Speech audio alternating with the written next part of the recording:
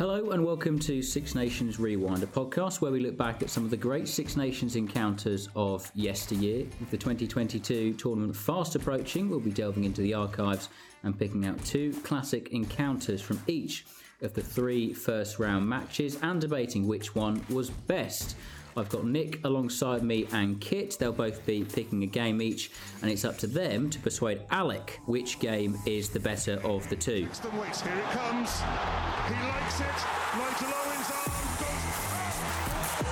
Shane Williams has won the most dramatic game in this Six Nations.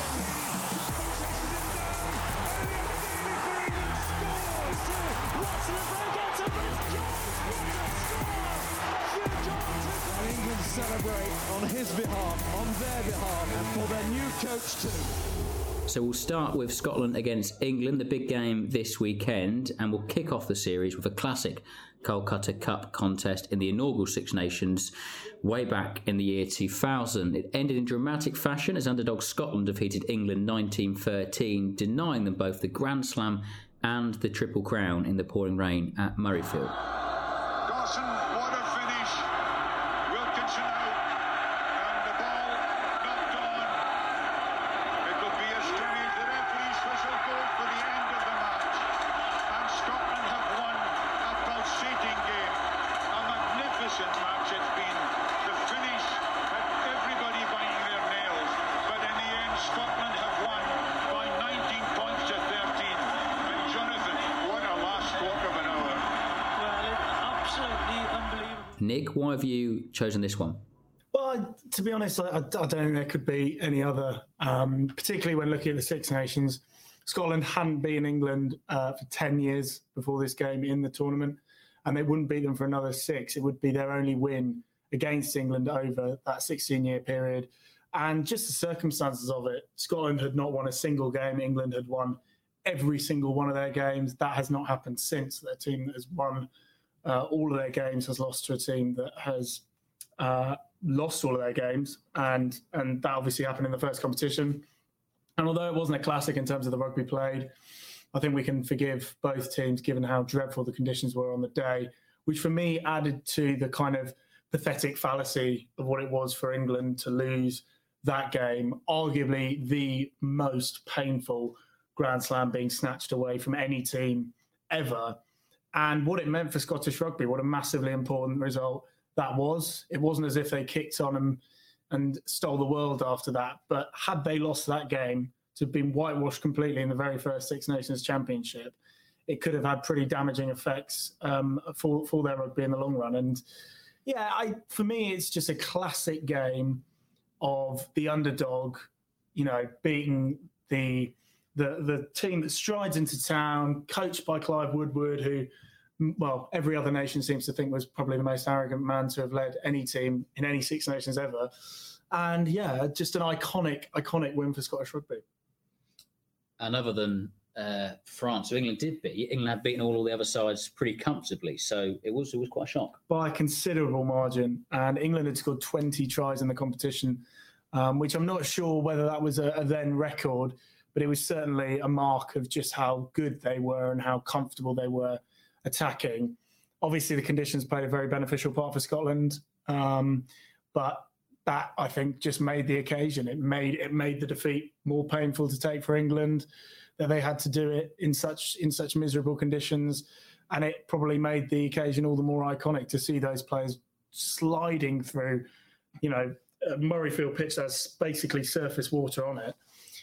It, for me, is a game that obviously I was too young to remember, but I look back on it and having watched highlights of it multiple times, well, quite painfully as an English fan, but I certainly think if I was Scottish, I'd have better memories of it. Do you think that there was a big home advantage playing at Murrayfield? Did the crowd really get behind? Yeah, Murrayfield's one of those grounds which, like a few Premier League football stadiums, can be really beneficial when you're doing well and really, really tough to play in when Scotland aren't doing so well. But on that occasion, despite Scotland heading into that game in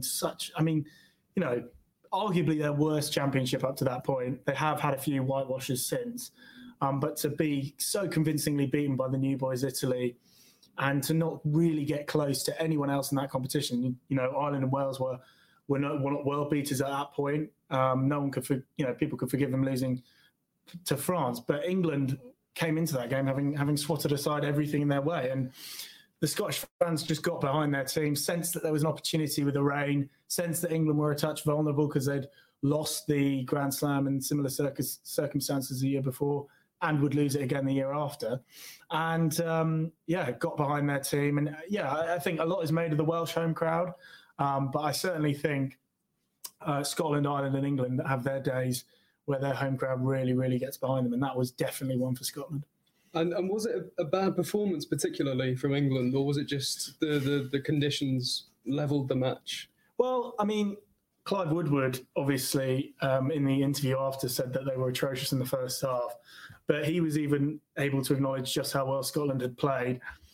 And having read his autobiography and having heard him interviewed after games in the past, that's not a very common occurrence. And Scotland did turn up and produced that brilliant performance. It's always said that every other team in the competition wants to beat England the most, and that was a perfect example of a team that had really underperformed coming up and putting in a fantastic performance on the day. Well, that's your time up, Nick, explaining that one. Kit's going to put forward his argument now, and you've chosen probably one of the greatest matches, not only in Six Nations history, Kit, but one of the greatest matches in the sport of rugby. We're, of course, talking about the 38-all draw between England and Scotland in 2019. That time there was a bit of an issue. Oh, he's got through! Here goes Johnson! Sam Johnson! Going for gold! Can he get there? He can! It's a fairy tale finish!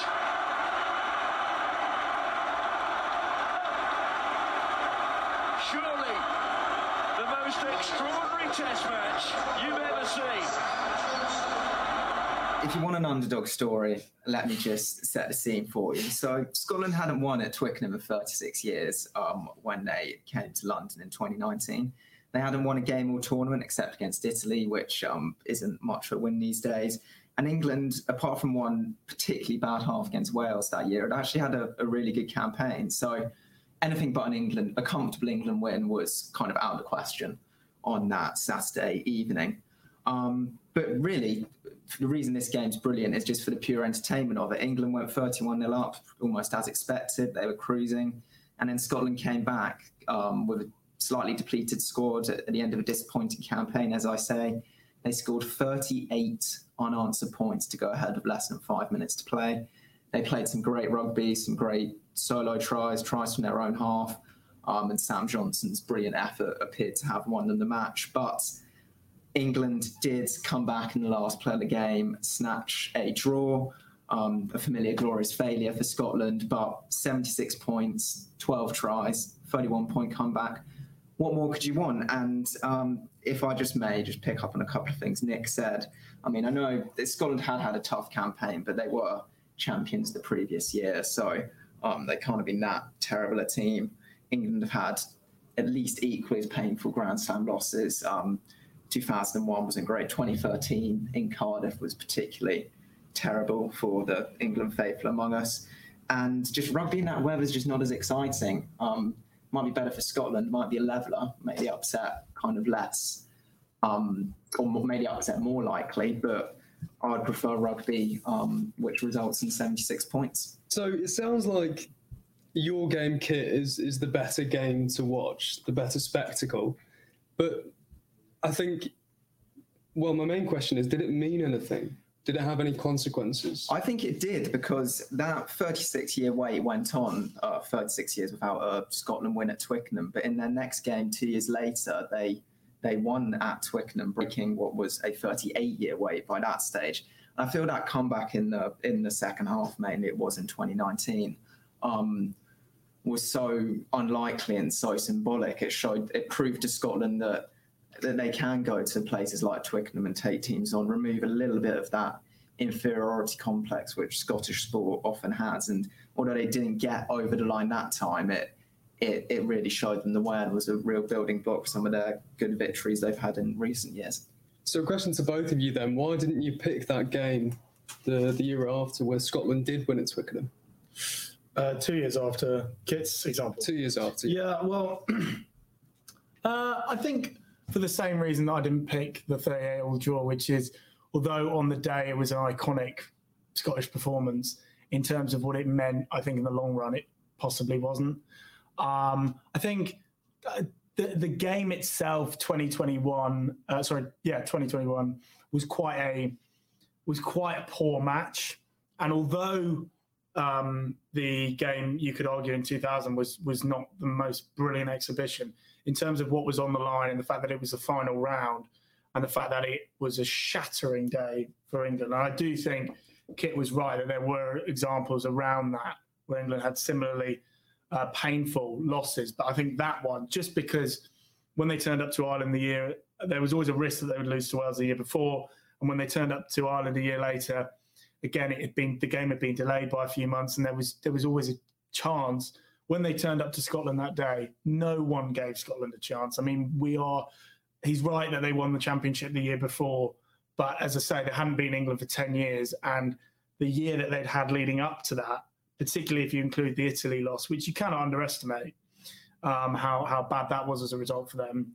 I just feel that from a Scottish point of view, was a bigger win to savour, particularly given the fact that, as we were speaking about earlier, there were fans, which there obviously weren't at Twickenham. Come on, Alec, which game are you opting for? If you had to go see one of them, would you prefer to sit and watch? Well, as an Englishman, I'm not sure I'd like to watch true. England lose at Murrayfield in the driving rain. I think that seems like obviously the 38-38 is the more dramatic game, and I think nobody would have expected Scotland to have come back from 31-0 down. So I think I'm going to have to go with Kit here on this one. Sorry, Nick. Does it pain you to say? Choice. Happy, Nick? Happy, Kit? Yeah. I mean, I didn't think it was going to be easy, but I also I stand by my feelings on it. But yeah, I mean, it's probably because it was on my birthday, the 38-all, and I'm bitter. And I actually remember it. But yeah. No, you're right though, Alec. It's a job to pick between them as an Englishman. Tough. Where you come down from a 38-all draw or a 1913 loss. But you did well. Kit takes the opening game there. You can see Scotland taking England for the Kolkata Cup this year on Saturday the 5th of February at Murrayfield.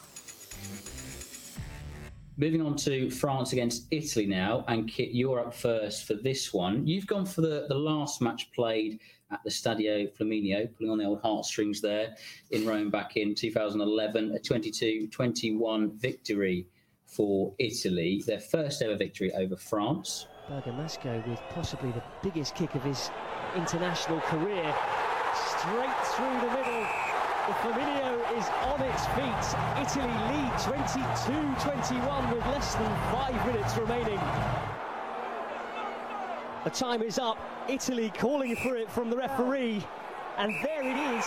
The game is won. Italy with their first ever win over France in the RBS Six Nations. And Nick Mallet is on the pitch. And little wonder, it's the greatest moment in Italian rugby history.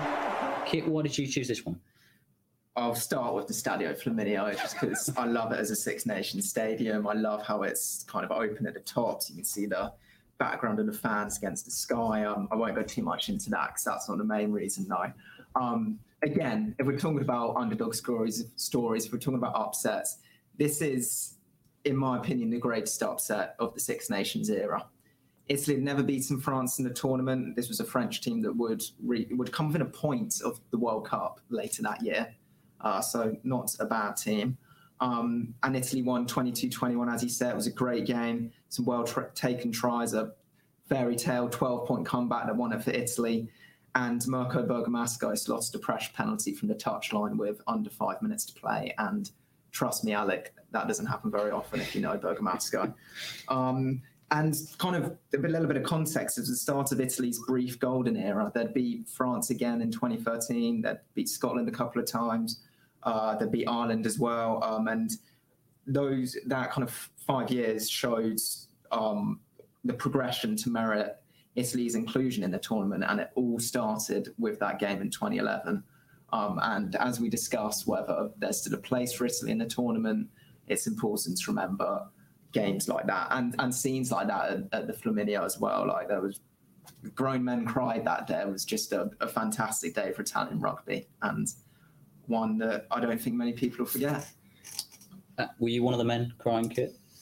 Oh, well, I'm not Italian, but I did almost shed a tear, because it was for anyone that hasn't seen it, it is worth just watching kind of the last 5 minutes, because it was such an upset. I think it still is Italian rugby's greatest day in terms of an achievement, and as I say, it kind of set them on the way for more special days in the years after. So you say it's Italians' rugby's greatest upset, but they did beat France by a bigger margin 2 years later. So why didn't you pick that one? Well, I think the victory in 2011 really kind of, don't want to sound like a broken record, but laid the foundations for the successes in future years. I think it gave them the belief to go on and win in 2013 against France. I think the France team was probably slightly stronger, you could say, in 2011. Neither of them were world-beating sides, I think is pretty certain. But this was the first. There was no precedent for this before. So I think it's just a much greater upset for that. No one saw it coming, at least in 2013. You could see it coming because it had happened before. You could imagine it. That wasn't the case in 2011. And how good were France that year? Did they merit losing to a pretty poor Italian side? No. Again, like this just didn't. Italy didn't win games apart from against Scotland and a particularly bad Wales team if they got lucky at this stage of the Six Nations.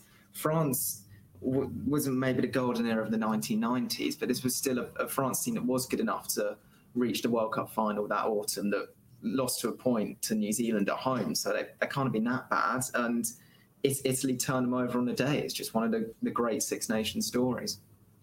Put Italy into context for us, Kit, for those who aren't aware then. People may think if they've only got a handful of victories, why they are in the Six Nations, but they managed to find some good form in the 90s, which therefore then meant they got into the Six Nations, but just put them into context as a nation in the competition. So, yeah, as you say, they were strong in the 90s, beating a few Tier 1 opposition, including some Six Nations teams, and dominating Tier 2 and below. So it was a logical choice to bring them into the Five Nations, as it was to make it the Six Nations in 2000. And kind of after, you'd say, about a decade of not winning much at all, apart from that occasional win here or there, the kind of first half of the 2010s, they had this good run, relatively speaking, where they got all these victories that I say, starting with the game in 2011. And it's important to remember that, because since kind of the mid-2010s, they have gone backwards and they have started losing heavily on a very regular basis. So this game's important just to remind what Italy can achieve and what the less heralded rugby nations could achieve in the Six Nations. Yeah, so an emphatic win for Italy to start their run, but also for France as well, because they had a bit of a decline after this. They did, and I'm sure Nick will talk about it a bit when he talks about his game in a second, but this was kind of the end of an era for France. They had a lot of elder statesmen in the side. They did, as I say, have enough to hold on and reach a World Cup final, so they still were a talented team, but it came at the start of a decade, I would say, of underachievement, of indifference to the national side from the French public, and that's something that they're kind of only really getting out of now. Yeah, so a key game in both countries' form, both before and after. Nick, you've opted for the 2016 Six Nations curtain raiser, a match that really ebbed and flowed throughout, with France coming on to be 23-21 winners. It's time for one chance for Italy, and that'll be it. Oh, it's Parisi. He's missed. I don't really... Wonderful performance by Sergio Parisi. A heroic performance by the whole Italian side. But France have come through. They have squeaked their way to a win. It is France 23, Italy 21. Why did you choose this game back in 2016? Well, yeah, I mean, after hearing that game, you could argue that it's a bit like defending the indefensible with this one. But I don't accept that. I mean, you know, there's something about France 23, Italy 21 in 2016, which for me is almost like the fall of the Roman Empire. It really was the way that this game panned out. It ebbed and flowed very much like the two games that we've already spoken about that Italy won in 2011 and 2013. With Italy, gaining an advantage in the second half and really looking like they had rattled a French team that was, as has already been mentioned, at the end of what had been a pretty dire 5 years. I mean, they would improve a little bit in the coming years after that, but not until 2020 did they really get their act together. In front of what was, I think, almost entirely empty top tier of the Stade de France, and it really was set up for an Italian win, but in a period of a basically crazy 5 or 6 minutes from the man that has always been in the middle for them, Sergio Parise, first giving away a penalty, which, for a professional like him, wriggling along on the floor, trying to gain extra yards, was pretty lackluster. And then taking on this drop goal from 40 yards out, which had it gone over, who knows whether that would have been, would have stimulated Italy onto more victories in the period leading up to the 2019 World Cup. But it didn't. It fell short. And for me, that full-time whistle, watching those Italian players collapse, in particular Parise, who was, possibly Julius Caesar of that Roman Empire, watching him fall to his knees after that game, it was a symbol of what was, not just the beginning of the end, but the end of Italy being a competitive force in the Six Nations. And, that might be quite sad and people might not view that as one of the best games because everyone's got behind Italy and they've loved watching Italy do well.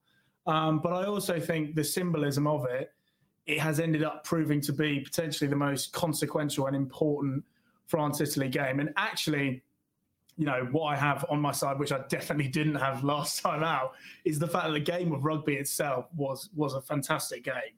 The way it ebbed and flowed, some of the tries, some of the opportunities created. You had two teams who both weren't in a great place, playing pretty decent rugby. And ultimately, the beginning of, as I say, the end of the end of a great era for Italy. It feels like a game that the way you're describing it, that there was no winners, that both teams sort of lost in a way because France weren't happy with being pushed that far by Italy. Obviously, Italy weren't happy by losing just from a penalty 5 minutes from the end. So it feels like a weird game to pick. I understand why you've picked it. It feels memorable, but why didn't you pick a game that was a huge France victory? Well, I mean, obviously, Kit literally won with a game that had no winners last time out. So, but no, I know what you mean. I mean, but in many ways, I think that's a supporting argument. I think, how can you get a game where a team does beat a team and there are no winners? Whereas Italy would have viewed that result 5 or 6 years prior as, a fantastic stepping stone. And France would have been very relieved to have got the job done in what would have been at the time a packed outside of France, but it wasn't. But, I think it doesn't necessarily have to be that a game is, super dramatic and super positive for both sides for it to be an iconic game. For me, it's iconic in the fact that it's probably quite a depressing game for both teams to remember. But, it was a fantastic game of rugby in and of itself. And it was for me personally extremely memorable watching that on, having got late on a Saturday afternoon. I flicked on the telly and did not expect to see such a high quality game. And little did I expect it would be the last time that I'd be able to cheer on Italy with them having half a chance of winning a game. Was that their last victory then in the Six Nations? Well, no, because obviously they lost. Yeah. But the last time they were truly competitive, I think you can argue. Yeah. They've had a few interesting games since then. But that was the last time where I really do think they were super competitive against the side. And France from that point pushed on? Yeah, ish. I mean, certainly they improved in the next couple of years. But I also think, as you say, there were no winners. I don't think France came away from it in a great space, having appointed Guy Novès, a lot of positivity as they headed into that game. And that was kind of... So, yeah, I mean, I think there'd be certain people who would view that in very positive terms and find it very interesting. It wasn't one for the purists, but I personally think just in the crossroads nature of the game, I just thought it was an iconic game of rugby between those two sides. Well argued, both of you. Alec, the time has come for you to choose again. The power's in your lap. Do you know what? What are you going for? As Kit was talking, I was thinking this is definitely the match I'm going to go for. A big Italy win, upset at the Stadio Flaminio, the last match. This sounds like a great match to be at, to experience the atmosphere there. But I think somehow Nick's won me round, and I don't know how he's done it, but this kind of bitter match where both teams are failing, it's like a Greek tragedy. So I think I'm going to go with Nick on this one. It's almost like you've set up perfectly for 1-1 for the final. Well, Italy travel to France on Sunday, the 6th of February at the Stade de France in Paris.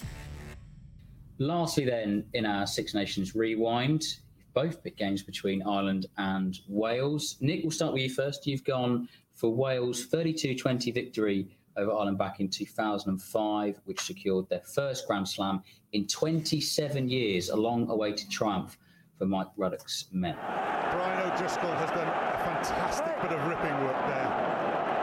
O'Gara down towards that corner. Gethin Jenkins. He's really going to score. He is. Gethin Jenkins has scored for Wales. Can you believe it from up front? He won't have been in that situation very often.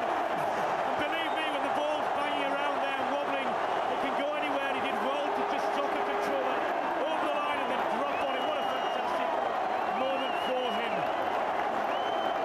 Here's the kick from O'Gara, Gethin Jenkins, and he is very, very quick for a front row forward, and he's not a bad footballer either. Look at that. Not quite so sure Mr. Abramovich will be interested, but they don't care down here, and he does well there. Doesn't try to pick the ball up like Ian Bolshaw did last week. Why did you go for this one? Well, I mean, for me, it's like a much more extreme version of what I did in what I was talking about in the first game about Scotland versus England.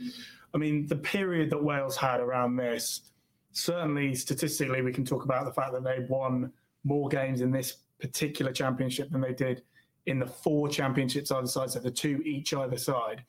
And Wales had been, really poor in the Six Nations for a 15-year period that started after their victory in 1993 in the tournament and ended largely until Warren Gatland came in 2008. 2005 for me had the potential to be a very, very poor championship. England were now finally kicking off a transition that should have started a year and a half before at the end of the World Cup, and were, a pretty poor team. France were similarly in a transition that had just kind of begun in 2004. They were a stronger team, and the game of the championship was obviously their Wales's fantastic, I think 43-35 win in Paris, which was a classic game in and of itself. But, it needed someone to take the championship by the scruff of the neck. And Wales, I mean, it wasn't like they were written off in this championship. It was like they weren't even, it was just not worth talking about them whatsoever. I mean, it wasn't a case of, because, Wales hadn't been worth talking about in the Six Nations for 12 years, back when it was the Five Nations. They turned up in this particular game having put together an extraordinary run, but you'd be forgiven for thinking that it was still going to end against Ireland. Wales hadn't beaten Ireland at home for 22 years, which is just an incredible stat, given how many times they'd actually managed to beat them away. And from the opening moments of the game, Wales came out fired up. Gethin Jenkins got an early charge down, which, seeing a prop, do a charge down at any time is incredible. But to see it happen in such a crucial game was fantastic. And Wales just completely overwhelmed Ireland in the Cardiff Sun with huge support behind them. It was just an extraordinary performance. And I think it would be easy to turn around and say, oh, well, Wales have actually made a bit of a habit of winning Grand Slams recently. But you've got to remember, 27 years, the last time they won it, they had been in such a golden era in the 1970s. And I do believe the catalyst and the confidence that they got from 2005, though it didn't help them immediately in the short term, in those other Grand Slams in 08, 12 and 19, I think once they won a few games, that momentum that they've managed to build has come from the confidence that they gained in 2005 as a nation, as a fan base, and ultimately as a squad of players. Talking about the match itself, was it a very comfortable victory for Wales? Was it always assured? It was. It wasn't. It wasn't. I mean, once they got the charge down, they did build the scoreboard pretty impressively. And they didn't score as many tries as they had in their games against France, Italy, or Scotland, those away wins. But it was the fact that crowd was so noisy, reflected in the fact that they had so many awful games to have to sit through in previous years, namely losing their record home defeat to England 4 years before when Will Greenwood scored a hat-trick, losing in the last minute to a Ronan O'Gara drop goal in 2003, which they must have thought was going to be their first win against Ireland. And we'll leave Kit sometimes to talk about his game. But it was, for me, just a really iconic underdog story, once again, with a team that played beautiful rugby, which was very rare at that time. And it was sunny in Cardiff as well, which is... I mean, that in and of itself should win this. You wax lyrical about the Edinburgh rain for the first 12 minutes. Well, yeah, okay, I like extreme weather. What can I say? But no, fantastic for a generation of Welsh fans that haven't seen a Grand Slam for 27 years. Kit, for you, another match in which the winner picked up a long-awaited Grand Slam. Ireland's 17-15 victory in 2009 over Wales secured their second Grand Slam, their first since 1948, which is staggering, isn't it? Stringer, O'Gara, back in the pocket for his drop goal attempt. Here he goes, O'Gara. He's done it. That surely is the Grand Slam. Ronan O'Gara, shaky first half, has kicked Ireland to the Grand Slam surely with that drop goal. I'll start there. I'll just reiterate that. So what was it? 27 years since Wales' last Grand Slam in 2005. Try 61. That's what the Irish fans had been waiting once 2009 rolled around, and it was only they'd only won one Grand Slam before that campaign in 1948. So Ireland Grand Slams just didn't mix at all, and certainly a lot less than they did for Wales and have done since.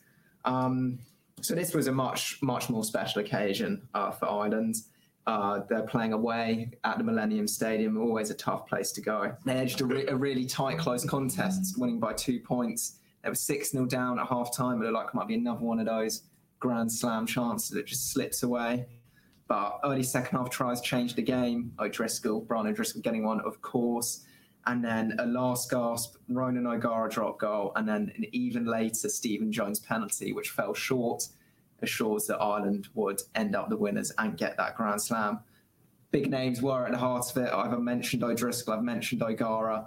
These are the iconic names of Irish rugby from that era, and this was their crowning moment. So it was a fitting kind of career-defining day for them. And as just to reiterate, 61's a lot more than 27. So I think my main question is, how were Wales performing at that tournament? Was it expected that they would lose to Ireland in this manner?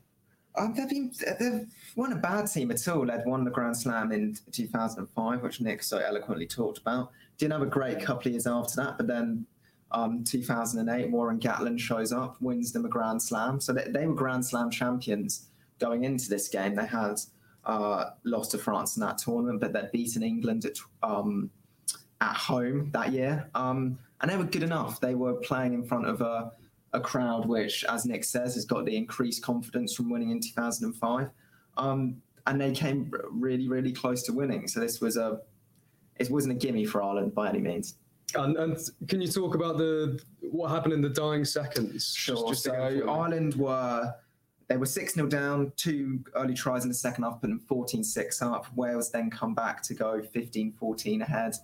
And then in kind of 2-3 minutes to go, Ireland get a field position. They're pushing for the score to go ahead.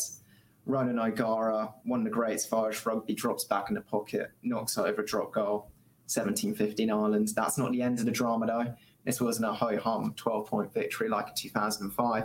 Wales then earned a penalty around the halfway line.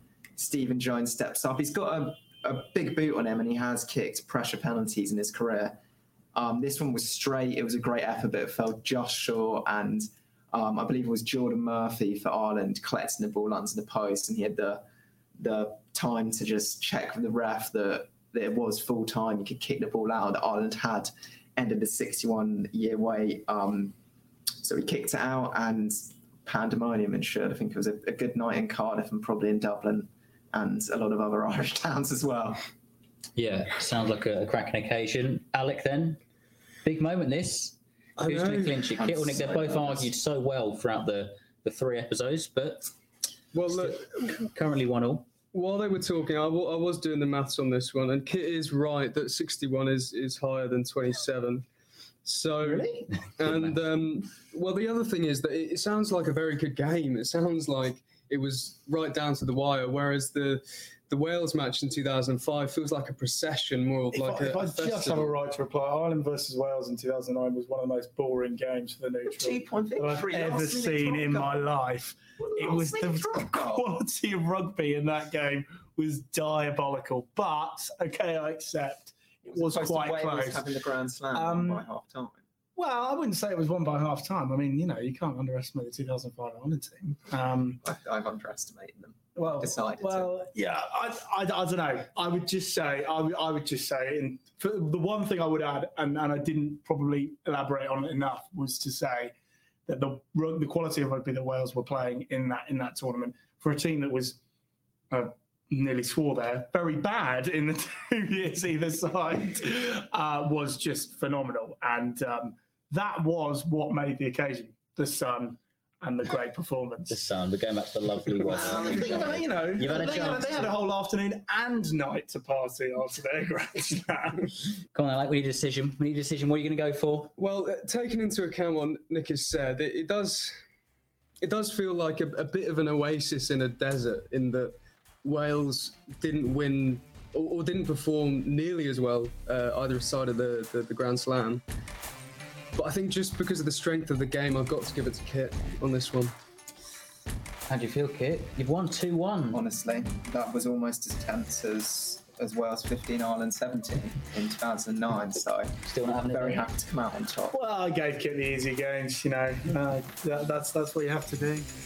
I'm Ollie Slack, and you've been listening to the Six Nations Rewind with South West Londoner, edited by Jack Butler. For coverage of the tournament, make sure to visit swlondoner.co.uk. And until next time,